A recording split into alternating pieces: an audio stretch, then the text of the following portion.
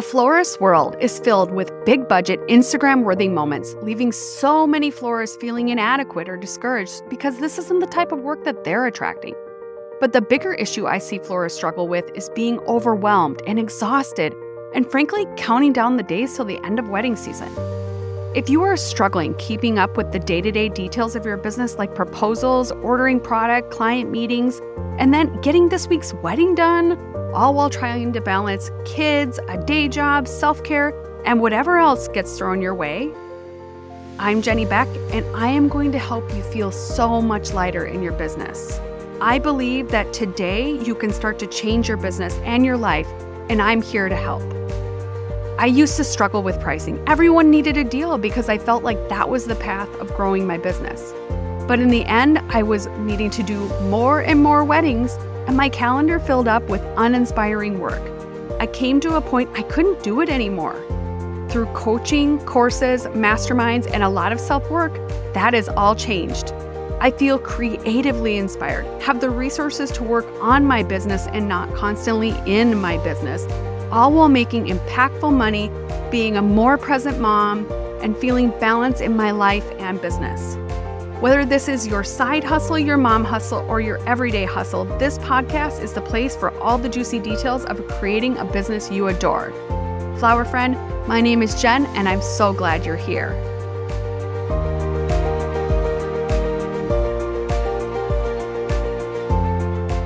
Hello, flower friend. This is Jen, and you are listening to the Floral Hustle podcast. I am so excited to talk about something about making 2023 a more intentional year. We're going to talk about today 5 things to start right now to help make your 2023 wedding season a less stressful, a stress-less wedding season. And a lot of those things need to start today because if you keep going and keep this momentum potentially of where you're at right now, next year could end up to be very stressful, very hard, unless you put some boundaries in place, some rhythms in place to help make it less stressful. We control our stress. We can make choices to make sure that we are less stressed down the road. So 5 things for a stress-less 2023 wedding season. First thing, you need to schedule time off. You literally need to go in your calendar. If you have weddings, if you have birthdays, if you have whatever it may be, go in there and mark some time off. And if you get an inquiry for that, you are simply unavailable. And that is a really hard thing to do for some. But not having that time off is going to make you resentful of your schedule. It's going to make you feel out of control, like that you are not controlling your days. And I literally have seen some of my flower friends that have done this, like they just look less stressed. They can be with their family. They can enjoy life, which is the whole reason why we're doing this, is we want to have those moments. Because if we're working all the time, does any of the other moments really matter? So go in, look at your calendar, look at all the dates that you already have booked, and book time in for yourself, for your family, for whatever it may be. Then, a lot of people don't seem to do this very well because I've seen so many florists with their head spinning looking for stuff in the heart of wedding season is start sourcing supplies now. And I know it's a cost, and I know that the money isn't coming in. If you're like in Minnesota, wedding season has really slowed down.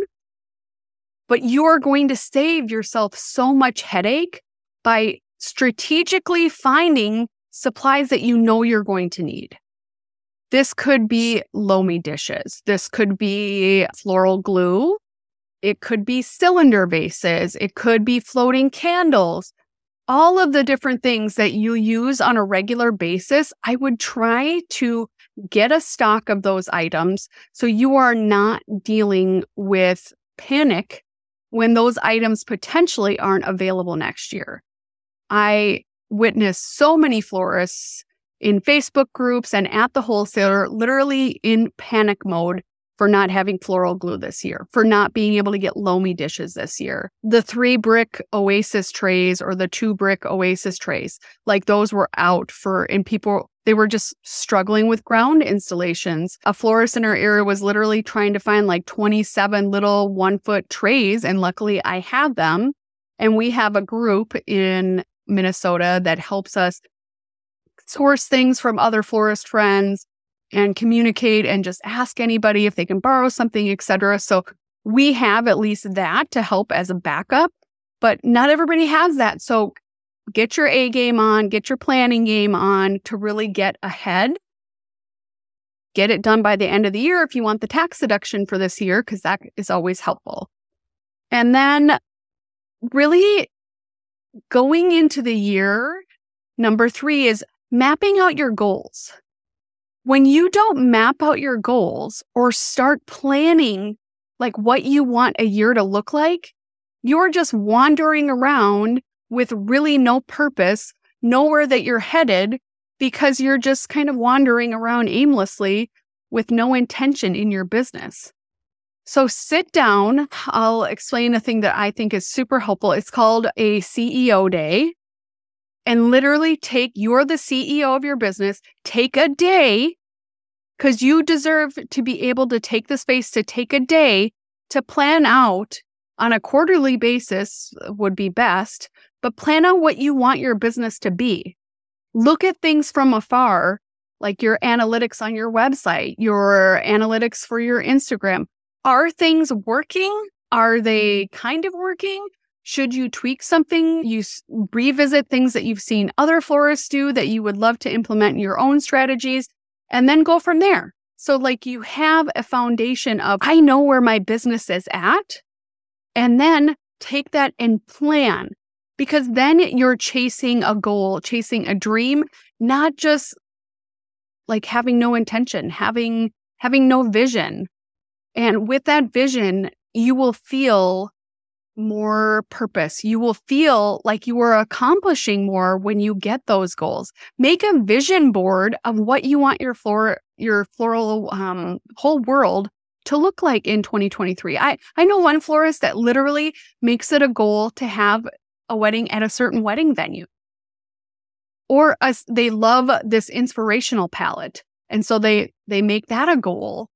I want to do a wedding like this, and I'm going to find a bride. Because when you speak out or write down a goal, it is so much more likely to become true, because you are putting it out there in the universe that I want to do this.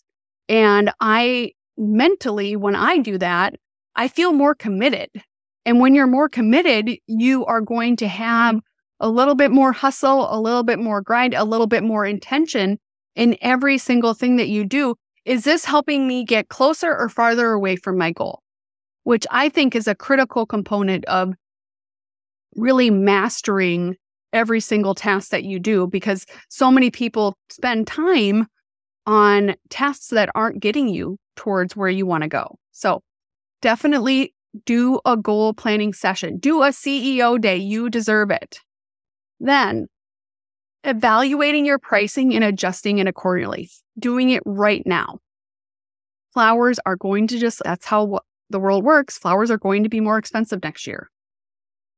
You can, of course, source and build that whole plan, but you need to look at your pricing and make sure your pricing is going to be in line so you can be profitable. Because when you're working your butt off and you're not profitable, you become resentful. I've been there. Like, you're like, why am I doing this? I'm not making any money. I'm working my ass off. And you deserve to make money that is impactful in your life. And when I made that decision that I deserve to make money that's impactful for my family, impactful for me, that is worth me not being with my children, even though I do think working basically makes me a better mom, because I have that creative outlet, that creative space, that it's almost critical for me to have just that little bit of pause and that little bit of drive going towards something. Otherwise, I'm overwhelmed because I'm just in kid land all the time. My mind personally needs a break. And so making sure it's worth it for me to be paying someone to help the children or to be watching the children is definitely an equation for me. I don't know if that's an equation for you. I often have them working with me. I have a whole setup that has an easel and a desk and, all the different things that they can play with out here, a train set, all the super fun things. But I still sometimes just frankly need to have childcare, and there's costs associated with. So making sure it is undeniably worth it to pay for that childcare to come in and be with your children when you are working, or your spouse, and then that mental energy that is going out of your spouse, you need to make sure it's worth it. So make sure you're making enough money. And then the next thing, again, goes back to scheduling, is practice saying no. Don't overbook yourself. I literally have done 9 weddings in one weekend and a funeral, and it was a large funeral. 9 weddings in one weekend. And I see florists, I don't do that anymore. I have done some bigger weddings, like a huge wedding, and then had like a smaller or medium-sized wedding in that same weekend. But I won't do like that I'm running all over, because that's just not the space of frenzy that I want to live in. And then I'm making sure that I have obviously the support to pull off those weddings, because I can't do it all myself. So when you overbook everybody, not just you. You're overbooking your freelancers that are going to be with you, because everybody is going to feel stressed out. They're going to feel the tension that this is a tough week. They're going to feel like the icky energy potentially that you're running around with your head cut off and you look like a shit show. And you want to create environments for your freelancers that are cultivating good energy, positivity, not like we're running out of buckets. We don't even have space for some of these things. So look at your calendar. And when you go into the practice that I don't want to overbook myself, you're going to be a little bit more strategic about the weddings that you choose, because you're not just choosing anything. You're choosing strategically weddings that are going to be profitable, weddings that are going to bring you creatively fill your cup up, and that it's a good decision. You're not going to be making bad wedding decisions, because a lot of those bad wedding decisions are the bride was not your speed, the couple was not your speed, the mother of the bride was not your speed. Like they just seem really difficult. There just seemed all these complicated issues around their wedding. Like when I have somebody that's in their inquiry telling me that they want to repurpose a million things, I can tell that this is probably going to be a pain in the ass, and this might not be a wedding that I want to do, because it's going to be me there 3 different times. I personally love to have the majority of my installations for that wedding done before I even arrive on site, and get in, get out, get everything done, and get enjoying my life. Because the weekends are when my kids don't have school or my husband isn't working, and I'd rather be with my family and minimize that time that I'm out of the house that day. Sometimes it just happens that you need to be there for a flip. You need to be there for a teardown. I personally try to find someone to do the teardown, because I just think that, if somebody else is happy to do it and I pay them accordingly and it's worth it to them, then I don't mind doing that. It makes my life a lot easier, and it makes me less choosy about doing a larger wedding or doing a bigger wedding that needs a teardown, because I have someone that can just take care of that. And so I don't need to be leaving at midnight or whatever it is to go and tear down a wedding. So having those things in place really helps you make sure that you're not overbooking or just overextending yourself. I know making money is important, and being able to pay your bills is important, but if you overbook yourself, you're doing a detriment to your finances as well, because when that inquiry comes in for that wedding, you're not going to be responding to that week. You're going to be dropping the ball with some current clients. You are going to not be providing the experience that I'm guessing that you want to provide, because you're just so stretched thin. And that's not only that week. When you get a lot of this, you are running in a panic mode of planning all the time. You're running in a frenzy. You're running a running thin, I call it, I'm drowning here and you're describing the water anytime that anybody talks to you about any wedding, because you're just like so just exhausted and the week has not even began. So you deserve space. You deserve to have time to actually enjoy being a florist. That is one really hard thing for me personally. And one of my freelancers that I just absolutely adore has said this to me: Jenny, stop and enjoy your wedding. Look at how beautiful it is. Look at how, and it is true, because I want to get in there and get out and get to my family. So that is something that when you overbook yourself, especially, you have no time to enjoy your creativity and like to look at what you did. And for one, take photos and videos so that you have social media content. When you are overbooked, you are dropping the ball on all of those things normally because you just don't have the capacity. Social media can wait. The client that emailed me an inquiry can wait. They deserve your attention. And I think that really just being intentional, and when you see that, have a whole drafted, I'm sorry, but I'm not available.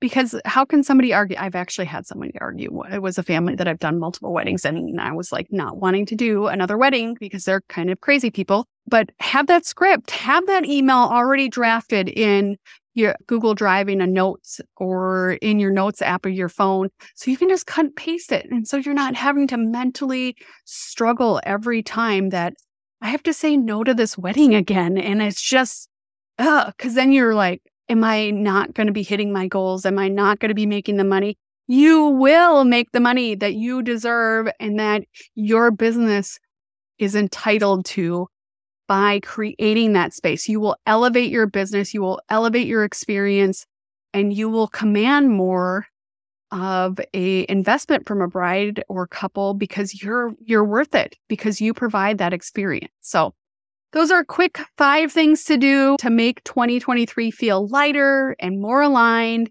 And I really hope that you're going into next year, because next year isn't that far away, not here already, with some intentional practices that you can feel better going into next year. You can feel better while you're in that wedding week, because I truly believe that starts now.